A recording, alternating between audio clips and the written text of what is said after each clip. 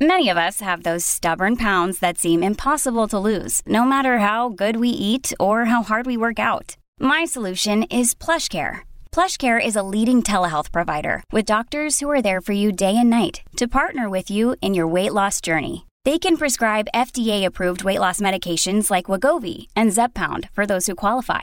Plus, they accept most insurance plans. To get started, visit plushcare.com/weightloss. That's plushcare.com/weightloss.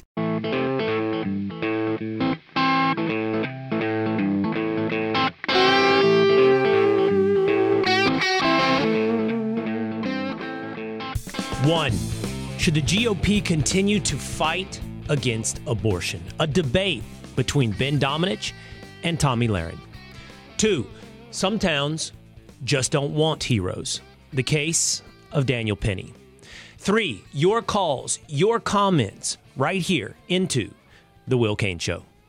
It is The Will Cain Show, streaming live at foxnews.com and on YouTube at Fox News, always on demand on video at YouTube. Find The Will Cain Show on YouTube. You can get full episodes and clips of past versions of The Will Cain Show. And you can always get it in audio format on podcast at Apple, Spotify, or at Fox News Podcast. I encourage you to go subscribe at YouTube or to whatever your favorite podcast provider might be so that you can always get updates from us right here at The Will Cain Show. I wasn't prepared for my middle schooler beginning to call me bruh. I wasn't prepared for slang. 1 minute, they're cute and cuddly. The next, they're shaped like a bag of pencils. They're just not capable of being hugged. And they're starting to say things like, Mom's on that Clash Royale grind, or tell me that I don't know ball, and mean mug me after a game of FIFA on the Xbox. It's quick. It happens really fast. 1 minute, you're tucking them into bed. The next, they're like, see you tomorrow, bruh. And there's nothing that you can do to stop that march of inevitability. Maybe not towards the slang, but to them turning into their own version of adults, hopefully on their way to becoming men. I've always wanted the Will Cain Show to become an arena, a place where we can have conversations that you don't often find in the media. That's not always an echo chamber and doesn't always set off the endorphins you get when you hear something you already agree with, but rather that challenges you in ways that can either solidify your beliefs or make you grow in your beliefs. I do believe it's something that's all too uncommon, too rare in the media landscape. I'd say a month ago, we had a fascinating debate here on the Will Cain Show between libertarian comedian Dave Smith and the editor of The Transom, Ben Domenech, over the role that America should play in the war between Israel and Hamas. And that led to a much bigger conversation about American foreign policy and the role that America should play on the world stage. I found it stimulating. I found it refreshing. Honestly, I found it necessary. So as we embarked on this growth of the Will Cain Show, I wanted to make sure that we did that we brought back debate. And not just debate between two participants of, yes, passion and goodwill, but debates that brought in you as well. I always want to hear from you, and I would love today to hear from you, not just on this issue, but any issue that came up this week or thoughts you might have on the Will Cain Show, but also who swayed you in a debate over whether or not the GOP should continue to fight against abortion. You can join us here today in the final segment at 855-FOX-TALK. That's 855-369-8255. That's 855-369-8255. And you can get on air here. And you can play jury on whether or not the GOP should continue to fight against abortion. And so with that, let's get straight to it. Story number one. She is the host of Tomi Lahren is Fearless at Outkick. She's a Fox News contributor. She is my friend. It is Tomi Lahren. And he is the host of the Ben Domenech podcast. He is the editor-at-large of The Spectator. His Substack is at The Transom, and he is also my friend, Ben Domenech. I'm glad to have you both here on the first week of the Will Cain Show. Thank you. Well, congratulations. Well, I'm happy to be here. I also want to say I love your background. I know you're in Dallas. I'm here in Nashville, Tennessee, which is better than Dallas, but I appreciate the neon lights behind you as well. I feel at home here. You know, Tommy, I'm going to be honest with you and the audience. First of all, I said I'm not from a big city. I don't want a New York City or Dallas skyline behind me. I believe in Americana, and I'm from a small town. So give me images of Americana. But I did also say I really like the set of Tomi Lahren as Fearless. So whatever you can do to bring that into the Will Cain Show, I'll appreciate. And Ben, you texted me. We texted back and forth last night during the middle of my son's soccer game. We didn't get to connect, but I wanted to hone in this conversation today. And so let me start with this. I just want to say this first to you, Ben. This is the second time you've done this, and I want to say this for the audience's benefit, but also because it's just real. I so appreciate you guys doing this. I think that I don't know your personal relationship whatsoever, but I just think it takes a level of yes, absolute goodwill to have a conversation where there could be disagreement and maybe passionate disagreement, but it also takes an act of confidence in what you believe, but confidence in the other person. And so for the second time, Ben, and for the first time, Tommy, I just want to say I really appreciate this, and this is something that, whether or not it happens here on my shows or your shows, I just want it to happen more, Ben, out there in America. Well, I appreciate the invitation, and I'm always happy to have these types of conversations. I know, I share your belief that it's really important that we have more of these back and forth and debates on subjects that are at the center of American conversation. And I think this one is absolutely at the center of our political conversation at the moment. Tomorrow, you'll see in Washington, the thousands of people from across the country descend to participate in the March for Life, which has taken on, a new character, obviously, as long as it's been going on. It's also my second daughter's, her first birthday, her first trip around the sun is tomorrow as well. And so this is something that I think is very personal. It's felt by a lot of people on both sides of an issue that certainly it can be very passionate, but I'm looking forward to this conversation and to going back and forth on where things ought to go. And, I know this is a heavy one. Tomi just posted on her Instagram, come join us, in a light little topic we're dealing with today, abortion. And I get that. But I think that we can do this in a way that is not the conversation that's often stuck in the mud. And so this is where I want to start. The resolution, in effect, is should the GOP continue to fight against abortion? And I think the best launching off point is a tweet that you sent Tomi on November 8th of 2023. You wrote, if Republicans don't get abortion messaging right or refuse to move to the center on that issue, next November will be a red wedding, not a red wave. Shriek all you want about pro-life, and that's fine, but strict abortion ban policies will lose elections. That's the cold, hard truth. So, Tomi, I think many people had that same takeaway when they saw abortion on the ballot in various states, and they saw corresponding losses for the GOP. So is it your position that essentially the GOP should stop now, at least legislatively, fighting against abortion?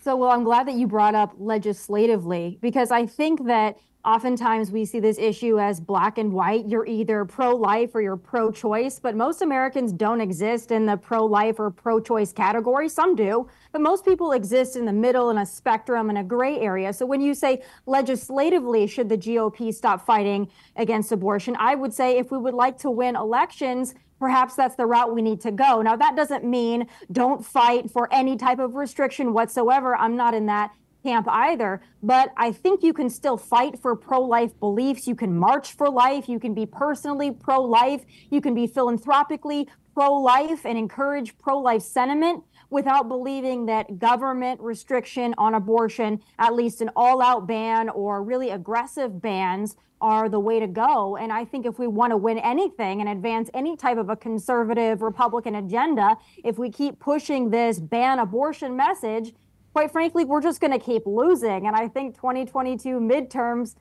proved that. And maybe I'm wrong, but if you look at the sentiment in the country, a lot of these races that come down to that or that have the undertone of that end up being, like I said, a red wedding for conservatives, Republicans, anybody to the right of the issue.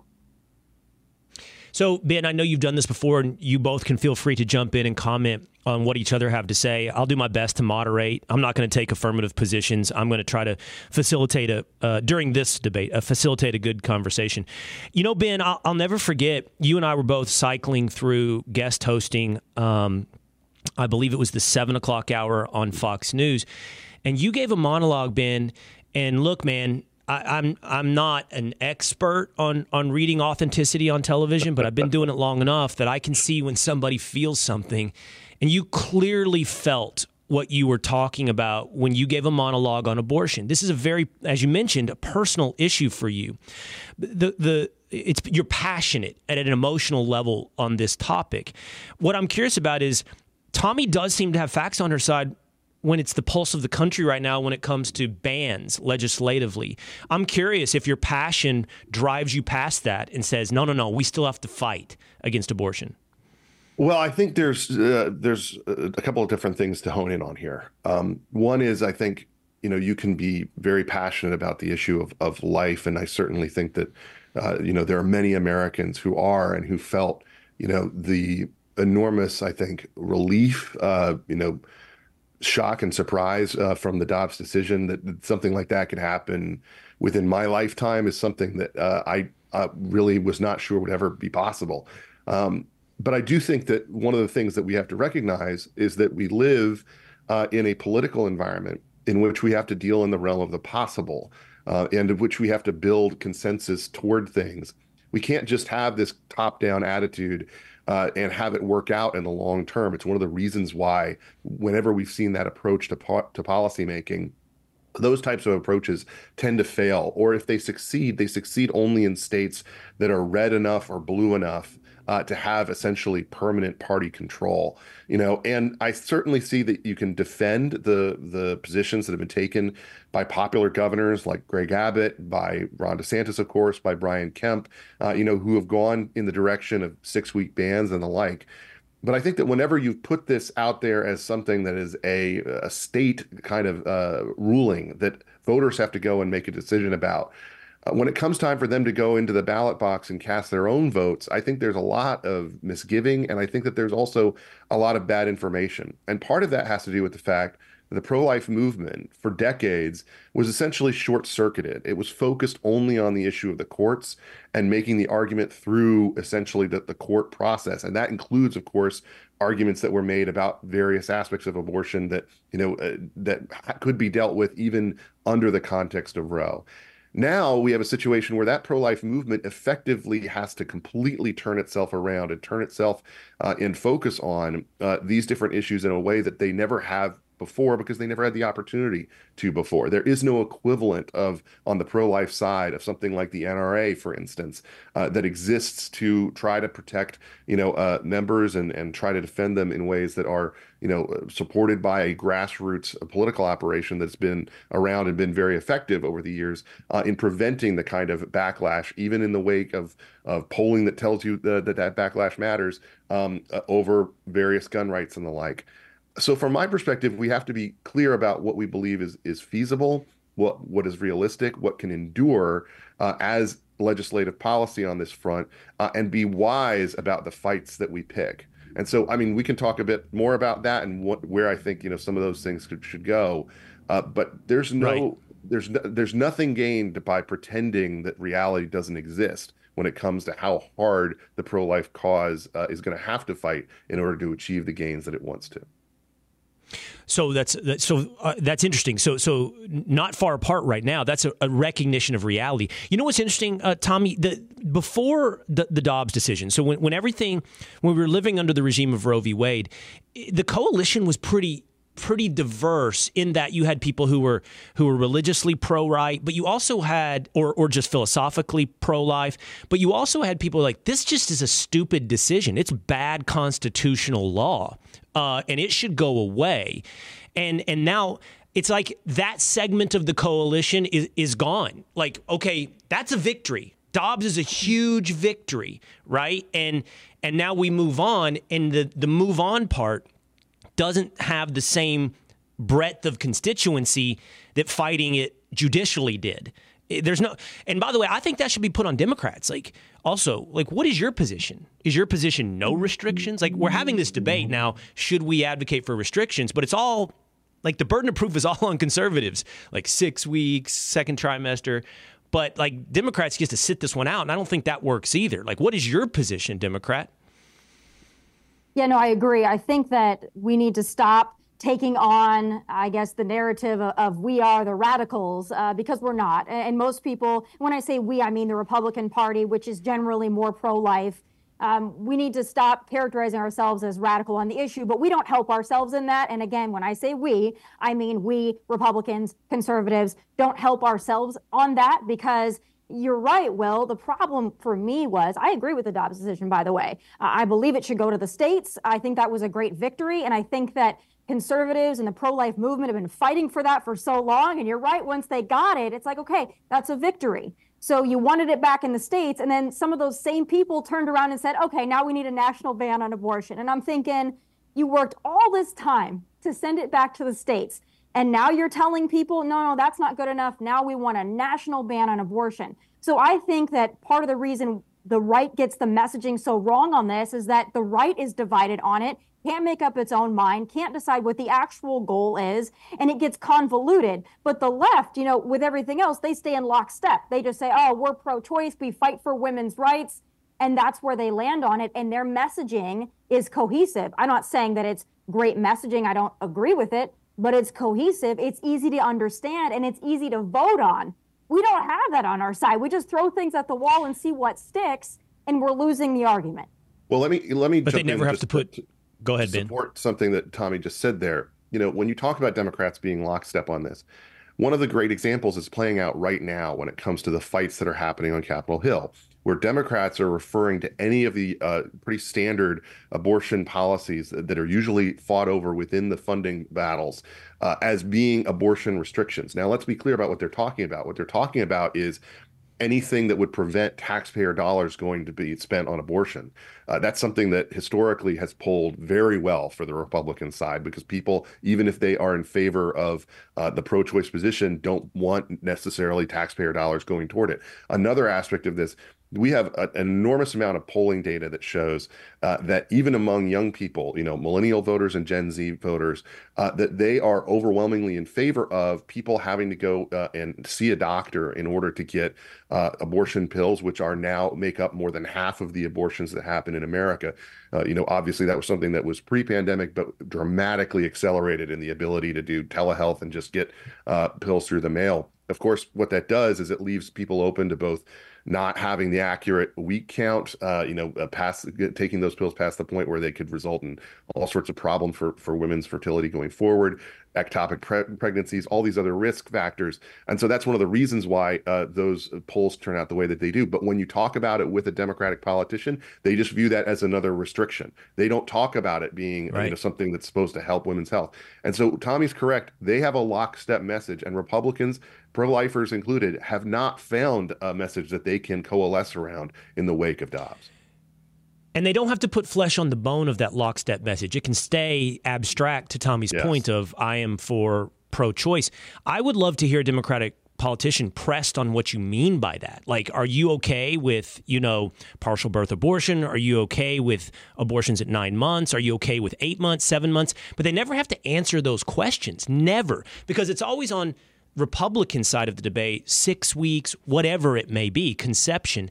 But I want to hone in. Ben, I heard Tomi clearly, I think, and I don't want to put words in your mouth, Tomi, you would be opposed to an effort for a federal ban on abortion. Where are you, Ben? Well, I think people can put forward federal bans, all they want to. But similarly to what Nikki Haley was saying on the debate stage a few months ago, I think that that's not living in reality. I just don't think that that's something that's even possible. I think you have to work through the federal policy in the ways that we've currently seen some of these hot button fights play out. Obviously, Senator Tuberville's stand, for instance, against taxpayer funded abortions through the military and the like. Those are the policies that have to be resolved at the federal level. But look, we made the argument over and over again that we thought this issue should go back to the states because it would result in, I think, a very different reality for California versus Texas. And that's something that I think is a good thing. And then we can work backwards from that argument. We're going to see what happens, I believe, in these states where they make the decision to try to press against abortion, to make it something that is less and less. They're going to see what happens in those populations. And I think we have to make the case as pro-lifers, across the board, but we have to do it in the new context, I believe, of fighting it at the state level. So, Tomi, you were, I don't know, you might still be, I've kept up with your Twitter feed to some extent, a supporter of Ron DeSantis, I believe, openly. And I'm curious, I think people have legitimately said DeSantis's position on abortion in Florida would have, let's say and let's say he still does, I don't want to call the race, but become the Republican nominee for president, that what he advocated for and pushed for in Florida would kill him in a general election.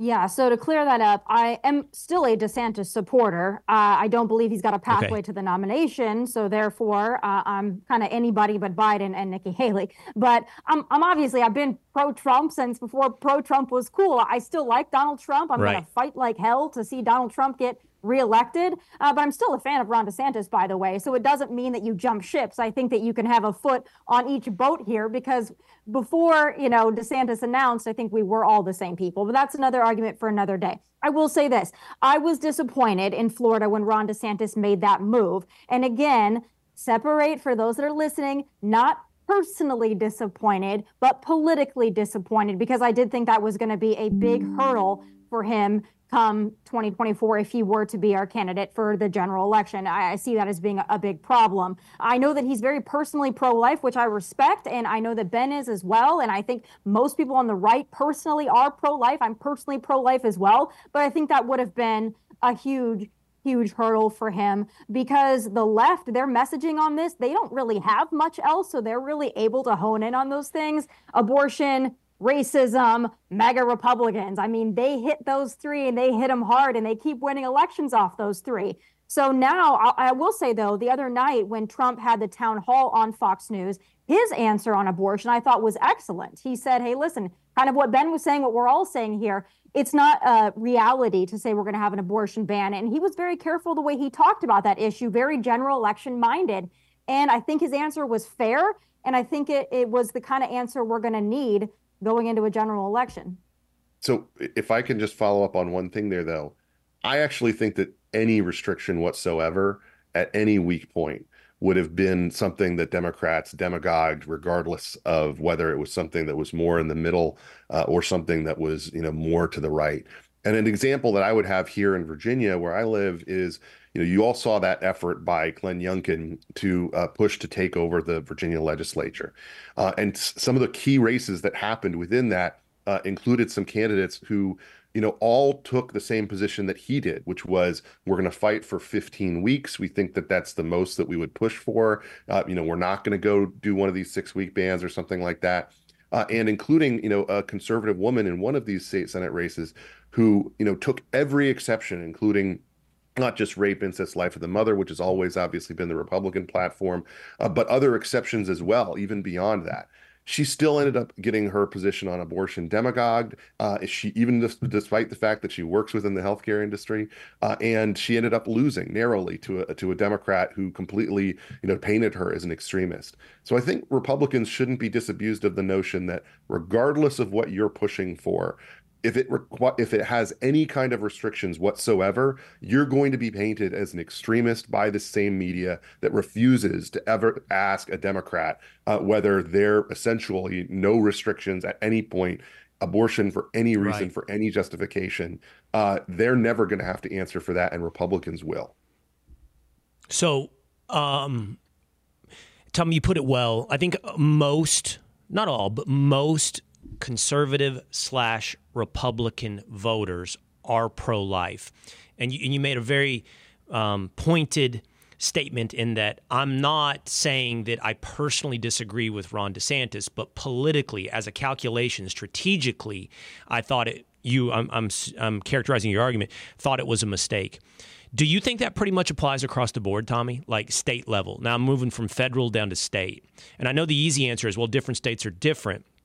But, 2023 elections, Ben pointed out Virginia, and it was 15 weeks. It's just, it seems like it is a loser, and it drives passionate opposition everywhere. Now, Ben brought up Texas, and maybe there are some exceptions, but it didn't.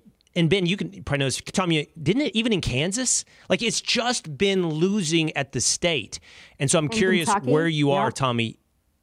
I'm curious where you are. Like, drop it down to the state level. Do you think the fight should also not move legislatively in the states? It definitely depends on where you are. I'm here in Tennessee. We basically have an abortion ban in Tennessee. And Tennessee is very red. It's the Bible Belt. Texas is similar in some cases, though. Texas is changing a little bit. I think Texas needs to be a little more concerned. Certainly Florida needs to be a little more concerned because Texas isn't as deep red as it used to be. I mean, Will, you're in Dallas, you know. Dallas is pretty blue. I'm in Nashville. That's pretty blue, but Tennessee is very, very red. So in some places, you might be able to get really strict abortion laws, and it might be okay politically, and you might be able to win elections on it still. Depends on where you are. If you're in the heart of the South, Tennessee, it's probably, something that can be looked beyond for a lot of the voters that are just very deep red voters. But it definitely depends on where you are. I think we also need to go back in this argument to what is the goal of the pro-life movement? If the goal of the pro-life movement is to save life, I personally don't believe that government does that. I don't think that government fulfills that. I think it's much better from a faith perspective, from a community perspective, from a messaging perspective.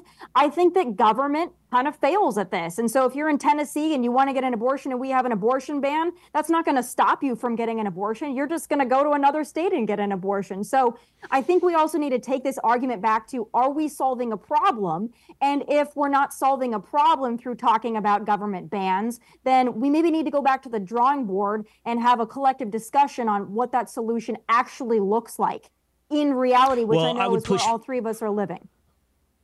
Well, I would push back on that a little bit, Tomi, in that the government definitely plays a role in criminal law and like murder. And for someone, I think Ben clearly thinks of it as such, and I think many people do, And so you ask yourself, well, does the government have a role in stepping in and stopping murder and disincentivizing and deterring it? The answer, I think, is yes. And I don't want to speak for you, Ben, but I think that would be the analogy on, no, there is a role for government. Before you get there, Will, I have to say this, though, because we're going to talk about this. I know that's the argument that the pro-life movement uses a lot, is that, murder is illegal. Yeah. Well, yes, but are you going to lock women up for getting an abortion? Because you're going to lock up a murderer, except maybe in California. You're going to lock up a murderer, but then we need to have a whole other discussion is if the pro-life movement is ready to lock women up. Because otherwise, you can't use that analogy and still have it work on the case. Because unless you're locking women up, you can't really liken it to a cold-hearted killer. It's just not the same thing. First off, Ben? I would just point out that in the European experience, where you have obviously limits in other areas around the world where you have limits, it's the medical professional, it's the doctor who actually performs the abortion who is viewed as being the criminal in that situation. But I fundamentally disagree about this philosophical notion that I've heard from many people that having this type of law on the books does nothing in terms of changing human behavior.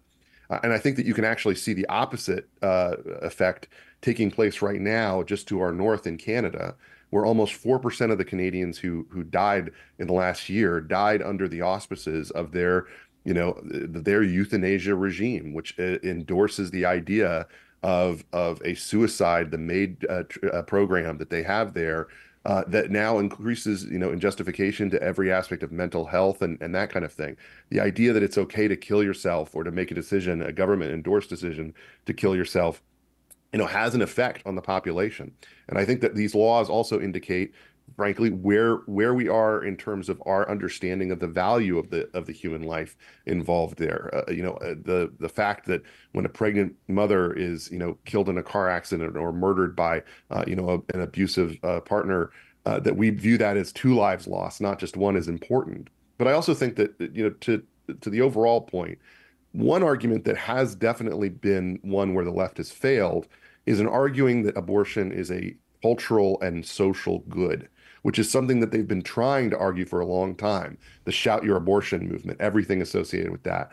What our polling data shows us is that, by usually more than 90% margin, people view abortion as being something that is tragic, that's painful, that's emotionally damaging for those involved. They view that in that negative sense. And I think that that's something that is a powerful starting point and one to work from. It doesn't just have to be in the context of the law, though. And I agree with Tomi on that point. The law itself is not the end-all be-all solution for this fight. And if you want to see abortions reduced, the best thing to do, I believe, is to start pairing more and more support for mothers and for children, even in the womb, with these kinds of steps that are designed to discourage abortion and to continue to keep it in that box of being something that, even if people are pro-choice, they view it as a last resort and not something that is without emotional or personal consequence. I'm really glad, Ben, that you brought up Europe, because that's part of this conversation that is just so lacking in context. Like this idea that America is draconian on abortion. Like we are more liberal on abortion than every European country. I believe they have stricter restrictions almost every European country.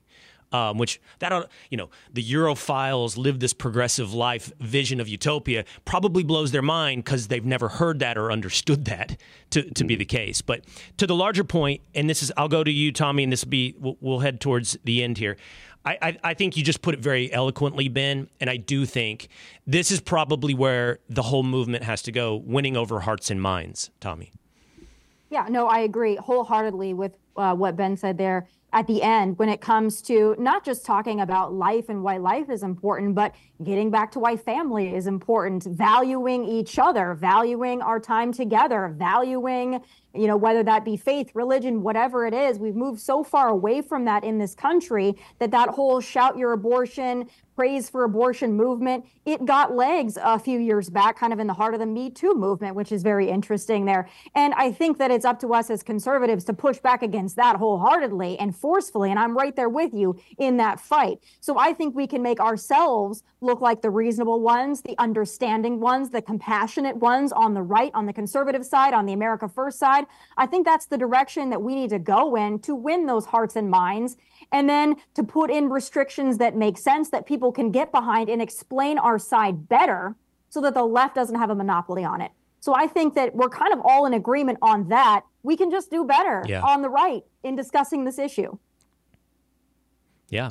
And it seems like the end resolution is that not a complete removal from the legislative process, but not making it necessarily a priority in the purpose of defending life. Domenech. Can I just say one more thing? I appreciate Tommy's point. I just think this is something that people have to be patient about. It's not going to happen overnight. And as much as the consultant class would like the GOP to move away from this issue, as much as they would like to say your politicians should run in the opposite direction, they actually have to find a message themselves to deliver, because there is no running away from it. It is an issue that now stretches downward into every level of policy, every political fight, all the way down to your state and local representatives. And that's something that I think is unavoidable, and it's not going to go away. We're not going to go back to the before time. You have to take a position, you have to stand for it, and you have to be forthright, authentic, and honest about what you believe. Ben Domenech, the Ben Domenech podcast right here at Fox News Podcast, editor-at-large for The Spectator. You can check his Substack out at The Transom. And Tomi Lahren, who hosts Tomi Lahren is Fearless at Outkick, and I know she has to go soon to make sure she produces that show. And so, therefore, I appreciate you both very much, personally and professionally, for doing this today. Thank you, Tomi. Thank you, Ben. Thank you, guys. Good to see you as always. Take care. Here we go. Let me know what you think. 855-369-8255. That's 855-FOX-TALK. We'll continue to incorporate debates right here on The Will Cain Show. Not always as heavy as abortion, but anywhere where America needs to find that collision of ideas to arrive at the truth. Coming up, not every town wants a hero. The case of Daniel Penny. We'll be right back with more of The Will Cain Podcast. This episode is brought to you by Shopify. Whether you're selling a little or a lot, Shopify helps you do your thing, however you cha-ching. From the launch your online shop stage, all the way to the we just hit 1 million orders stage. No matter what stage you're in, Shopify's there to help you grow. Sign up for a $1 per month trial period at shopify.com/special offer, all lowercase. That's shopify.com/special offer.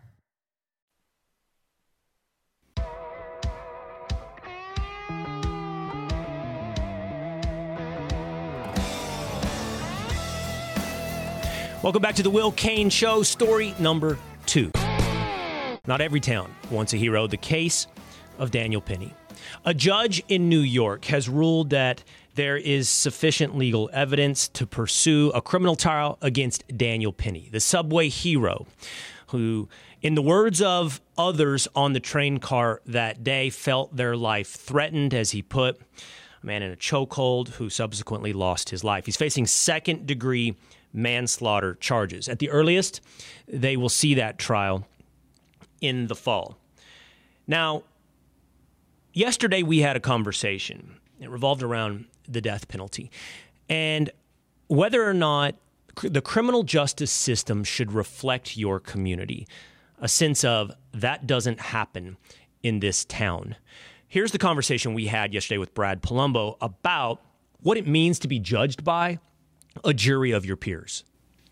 That's a good thing because we are a federalist system, which means that most of our choices should be made at the most local level possible. And you're going to have different cultural and moral calculations of the death penalty, state by state, even jury by jury. And I would argue that that's kind of a healthy way to approach it instead of like the pretense. And I do think it would be a pretense that we could impose some uniform standard across the country. Well, I get what you're saying because I support federalism generally for policies as well. But if I commit the same exact murder in one town versus one town over, it seems unjust. It seems unfair to me that people would get radically different punishments. Imagine if you're driving down the road and you're speeding, but that cops are only pulling over certain color cars and not others. It's like completely arbitrary for the same exact offense. That seems to me like a fundamental tenet of criminal justice that we're doing wrong. More importantly, though, look, if we even look at this case that we're talking about in Alabama, he committed this crime in 1988. And he's still not dead. They tried to execute him and botched it. It's like one of the most expensive and ineffective systems. I would rather have us put that time and energy into solving more crimes. So the question is whether or not we are protected from those arbitrary applications of the law by any mechanism beyond simply everyone being subjected to the same standards, the same jury of their peers. And the answer is yes. We have the Constitution of the United States, which is designed to protect certain civil rights, regardless of whether or not you live in Florida or in the state of Washington. But when it comes to the application of the law, I think it's a healthy system where your outcome could be different depending upon who is the jury of your peers. Now, we see bad applications of this. I give you O.J. Simpson.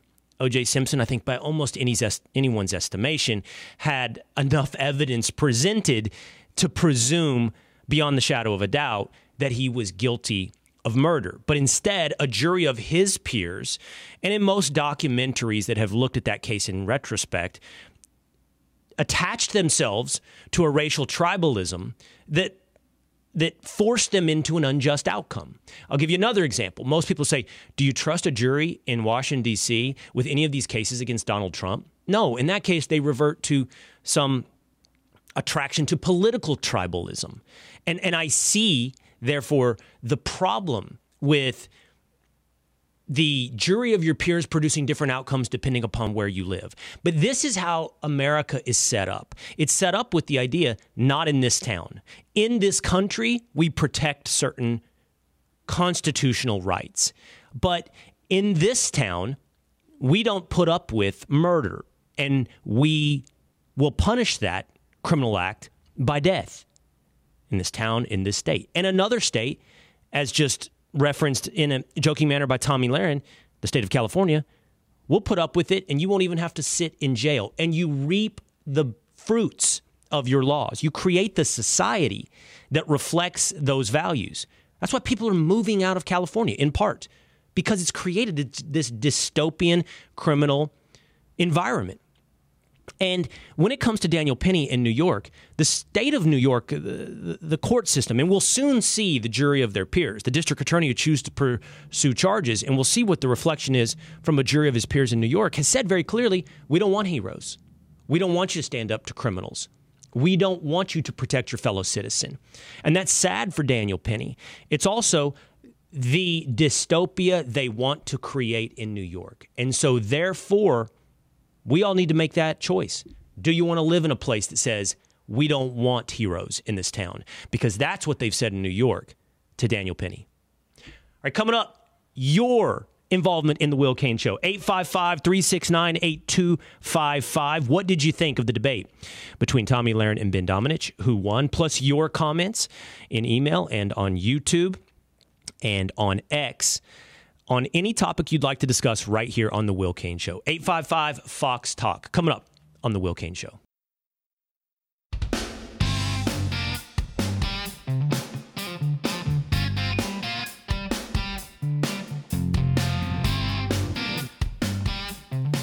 Welcome back to the Will Cain Show, streaming live at foxnews.com and on YouTube at the Fox News page. Always on demand on YouTube in video form at Will Cain Show. Go to that page, find that page, and subscribe. You'll always get the latest here from the Will Cain Show. And you can get us on audio format in podcasts at Apple, Spotify, or at Fox News Podcast. If you leave a comment, if you leave a 5-star review, if you feel it so deserved, we'll appreciate it. And we could include some of your comments right here on the Will Cain Show, as well as your calls at 855-369-8255. So let's get to some of your comments. Two-A-Days back in New York has been collecting them throughout the day and throughout the week. So what are the people saying, Dan? I mean, they're loving the show. I love watching the comments. The live chat's been really funny. People are hilarious. But going back to Stephen A's show, someone said, man, I miss this. Stephen A. and Will were great together on First Take back in the day. So good to see them reunited. That's from BC Schneider 53. So they're loving that. So here's what I appreciate that. You know, I get that comment a lot, by the way, whenever Stephen A. and I reunite. And I gave an interview yesterday to Front Office Sports about the launch here of the Will Cain Show. And they were talking about the First Take has done well this season. The ratings have gone up. And I said, you know, one of the things that I think that they've done well is they've made that show fun again. And it should be fun. Sports is fun. And we had some heavy conversations back in the day, and some of them were probably too heavy. It was too political. But what I like about the dynamic with Stephen A. then and now is that you can have a serious conversation about race. It doesn't have to be full of bad blood, something that I hope to continue to, create here on the Will Cain Show, but then also have fun. Like, I'm going to dress up in the robe and the boxing gloves. I'm going to recognize that this is sports and this is all about fun. I'm going to shoot pretend crow out of the sky and make Stephen A. eat crow when the Cowboys win. That's all too rare these days. But, yeah, man, I love that. What I love and miss about that dynamic is both the seriousness and depth and the fun. Well, yeah, that's true. Someone also said, I don't agree with Stephen A., but I have a deeper respect for him for his stance. He is very articulate and stands for his beliefs. If only the rest of the country could be so understanding. That's from Michael Davis, 6734. And never afraid of the interaction. Yep. Never afraid of the debate. Exactly. So we had one from Dr. Peterson when he was on. Someone said, props to Will Cain for probably his most difficult interview. Great job. Dr. Peterson isn't easy to understand with the way he speaks so eloquently. He doesn't drop it down to a lower level so everyone can understand. Dr. Peterson certainly speaks like he's speaking to doctoral candidates, no matter who he's speaking to. That's from Kevin McDonald, 3574. So a little props to you. There's no props to me, thank you.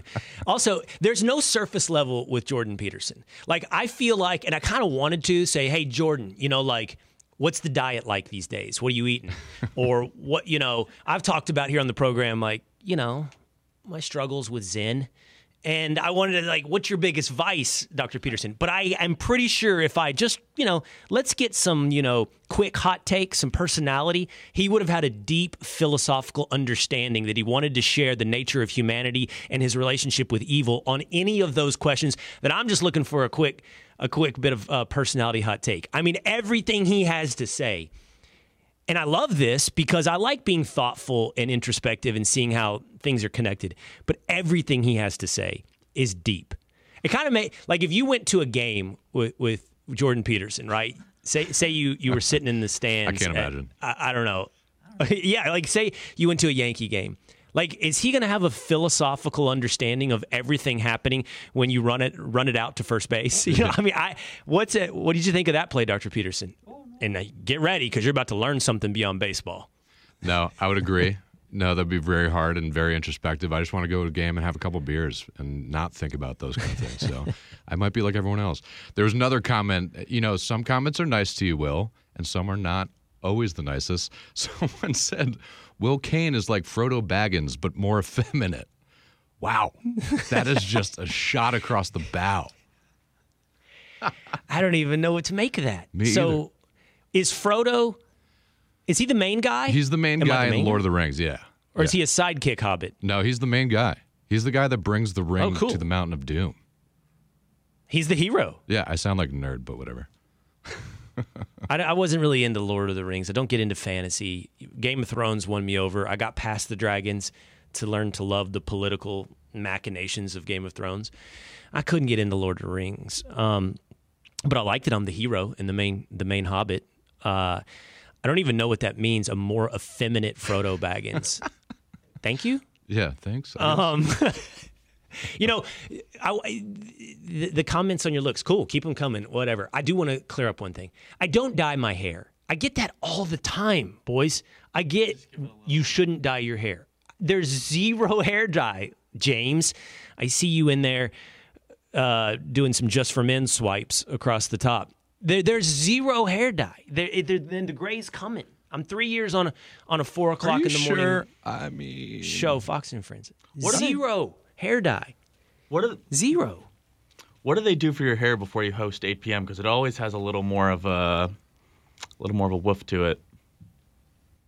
Oh, I don't know. There's different makeup and hair artists, hair stylists. They're good at what they do with every show.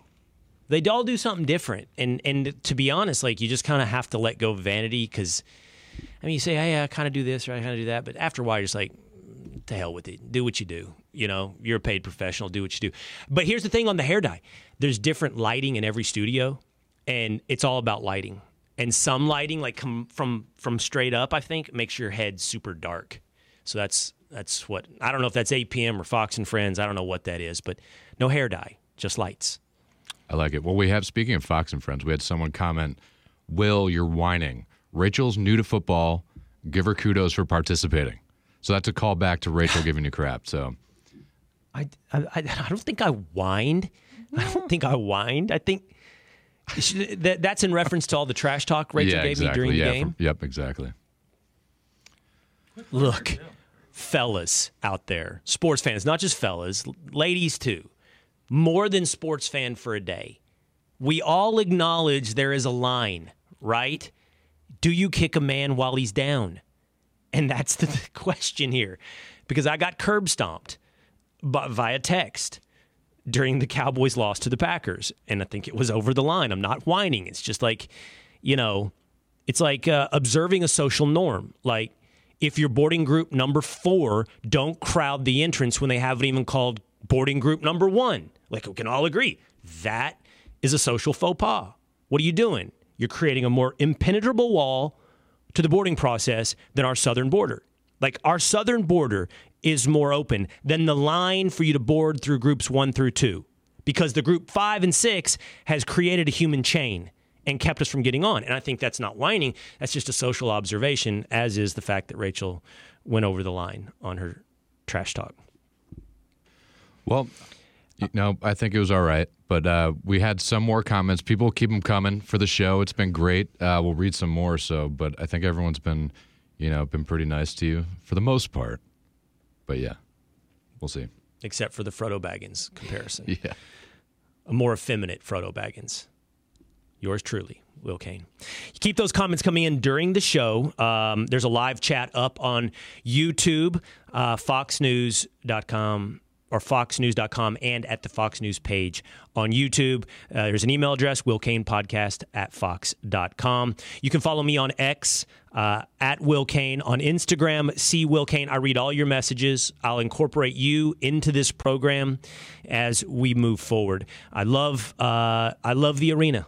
I think it's the best way to have fun and arrive at the truth. So we'll be back tomorrow, not with a live streaming version, but there will be an episode devoted exclusively to sports, which you'll find at YouTube/Will Kane Show and on podcast.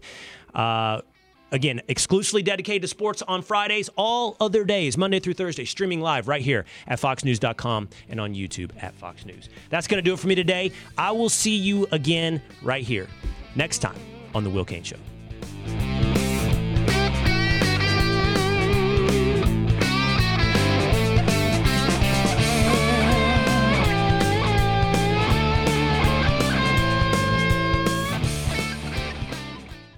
Listen ad-free with a Fox News Podcast Plus subscription on Apple Podcast. And Amazon Prime members, you can listen to this show ad-free on the Amazon Music app.